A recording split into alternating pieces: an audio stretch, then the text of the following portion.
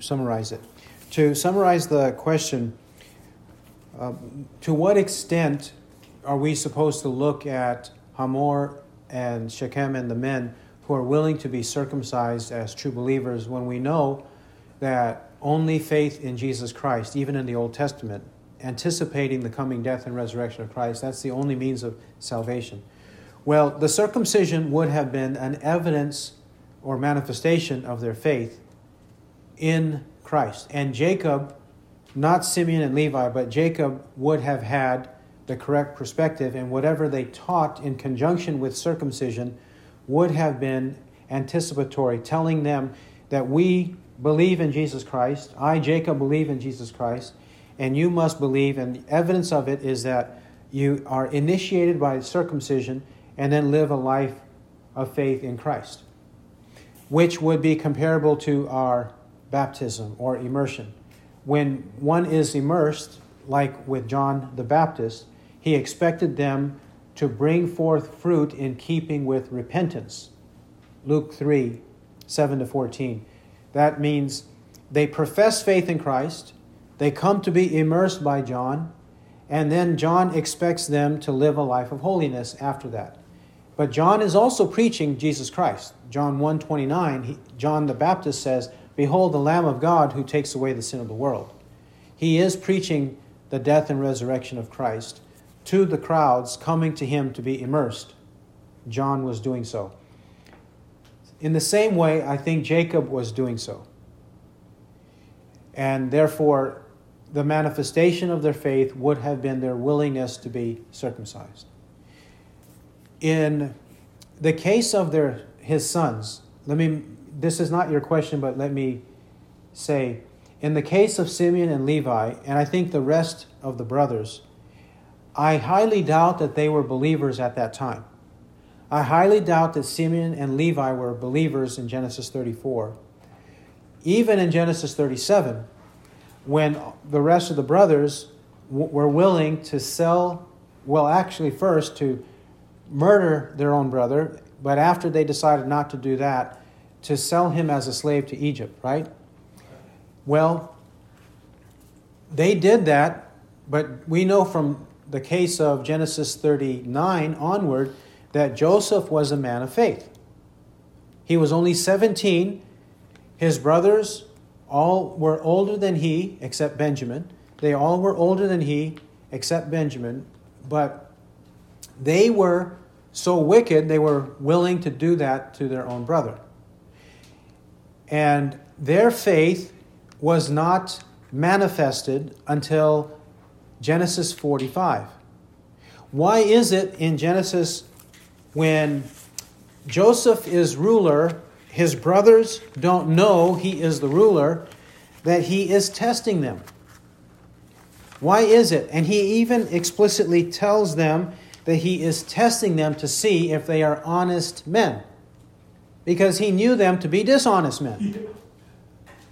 Throughout his life, now he is, by the time his brothers meet him, he's about 39 years old when he reveals his identity to them in Genesis 45. And he says 5 years more there's going to be famine. So from age 17 to 39, at some point then, his brothers truly believed. And by chapter 45, he is convinced by their honesty, their integrity, that they are believers. That's when he reveals himself to them. That means back in Genesis 34, Jacob was acting in good faith. Hamor and Shechem were acting in good faith, not in the faith, but willing to embrace the faith. But not Simeon and Levi, at least those two, if not the rest of the brothers. I don't think they were believers. That's why their sins are so egregious in chapters 34 and 37. And Joseph needs to test their honesty whenever they unwittingly meet him in Egypt. And just further clarification, they're also talking about Hamor and Shechem, the fact that they're self-seeking. There's a little bit of greed and covetousness on wanting to be circumcised. They think they can benefit from yoking themselves. That's showing that they're wanting to go along with professing the faith as long as it's beneficial to them, but it's not the true faith.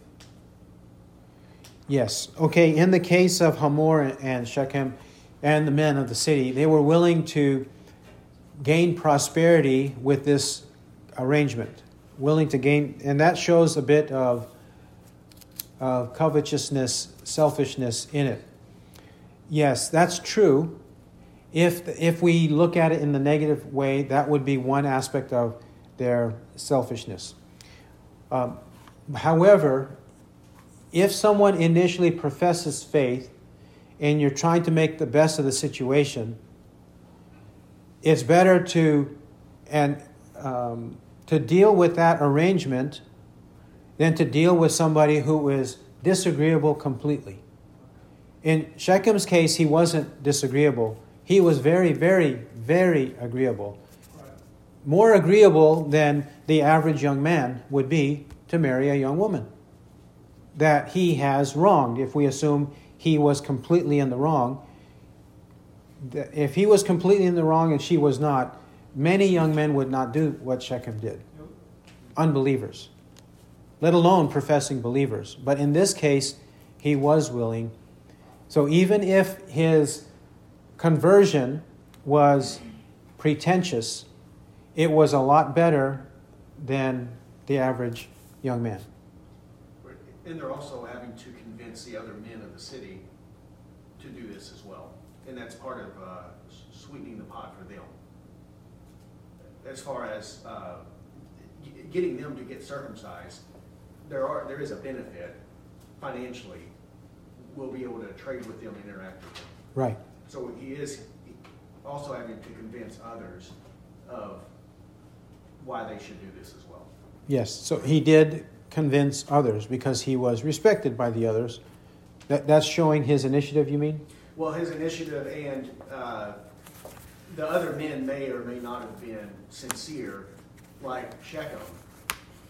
So the financial aspect would be at least a benefit for them to get circumcised.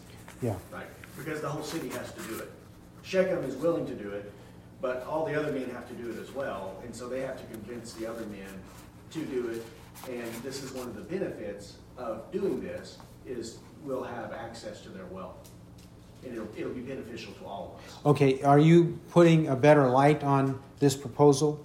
Okay, if we take it in that way, that's also valid because the text doesn't explicitly condemn the thought that if we do this, if we have this arrangement of intermarriage, then it's going to benefit everybody. Because it benefiting everybody is not necessarily an evil thing. Right. Because we all need to have some level of sustainability for our families. Right. We all need to do that. Right, and obviously it's going to benefit Shechem because he's getting a wife, but we're all having to do this together, so what are we getting out of it? Yes, you know? Yes, and actually not only will they initially gain wealth, but they will also gain sons and daughters. Because it says in 21, let us take their daughters in marriage and give our daughters to them. It's reciprocal. In the future, right now, Shechem's marriage is in view, but in the future, a lot of marriages are going to be in view. So it does have a sense of convincing the others that they're going to have to go through a painful process, but not just to benefit Shechem. It's also going to benefit them. Yes. And that's not necessarily an evil thing. It's not necessarily evil, especially because Scripture does not identify their desire as evil. It's putting the blame clearly on Simeon and Levi by the end of the chapter. Clearly on that, but also that Shechem should not have humbled or defiled Dinah. So those are the two main sins mentioned in the chapter. Of course, Simeon and Levi deceitfully say we're in agreement, and then it leads to their massacre. But those are the two main sins. The other things here, the text doesn't clearly say that the other parts of the negotiation or the intentions, whether of Hamor, Shechem, the men of the city, Jacob, that they were all sin. Doesn't say that at all. Could we also assume that, considering the fact that in the negotiations, Jacob would have preached the gospel to them, telling them why they would need to be circumcised, as you described, which also would have included you would only worship the one true God. So when he went to convince the men of the city, he would have also, if he was sincere, have preached the same gospel, and they would have been willing to give up all of their false gods and go be circumcised. Yes. To expand. So there was a lot going on there, that knowing Jacob's faith and that he would have proclaimed the true gospel, then it would have had a lot of implications to their life and the way they lived their life, that they had to give up their false gods, they had to be circumcised, and they had to worship the one true God. Yes, let's elaborate on that point, that Jacob, though the text is only mentioning circumcision, that there were more implications to that.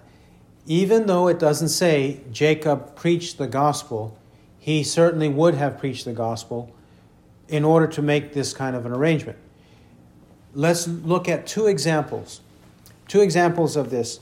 Does the text of Scripture in Genesis 5, 21 to 24, say that Enoch preached the gospel in the day of judgment in relation to the gospel? Genesis 5, 21 to 25 does not say Enoch did so. But Jude tells us in Jude verse 14 and 15, he tells us what Enoch preached. Jude 14, and about these also Enoch in the seventh generation from Adam prophesied, saying, Behold, the Lord came with many thousands of his holy ones to execute judgment upon all and to convict all the ungodly of all their ungodly deeds, which they have done in an ungodly way, and of all the harsh things which ungodly sinners have spoken against him. He preached this. He's preaching the return of Christ and the day of judgment. If he's preaching the return of Christ, well, what about the first coming of Christ? When what's Christ accomplishing in his first coming? The Lord, it says in verse 14, is the Lord Jesus, according to verse 4. Our only Master and Lord Jesus Christ. The Lord of Jude 14 is the Lord Jesus. So if Enoch is preaching the Lord Jesus' second coming, he must have preached the Lord Jesus' first coming. In harmony with the book of Galatians, chapters 1 and 3, that say, Abraham believed in the one gospel that we believe. He anticipated the coming death and resurrection of Christ. Genesis 5 doesn't tell us Enoch preached. But why is it far-fetched to believe that Enoch preached? He certainly would have preached the true gospel. Jude confirms that he did. Another example is 2 Peter chapter 2. 2 Peter chapter 2. While you're finding 2 Peter 2 verse 5, in the book of Genesis chapters 6 to 9, does it say that Noah preached the gospel? Does it say he preached it all? No.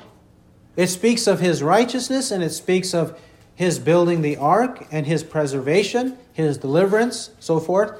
It speaks of those things, but nowhere does it say in Genesis 6 to 9 that he preached. But is it fair to assume that he did preach? Yes. And Peter confirms it. 2 Peter 2 verse 5. And did not spare the ancient world, but preserved Noah, a preacher of righteousness, with 7 others, when he brought a flood upon the world of the ungodly. He's a preacher of righteousness. In the same way, Jacob would have explained, taught, or preached to Hamor and Shechem. Otherwise, it wouldn't have been acceptable to have Dinah marry Shechem.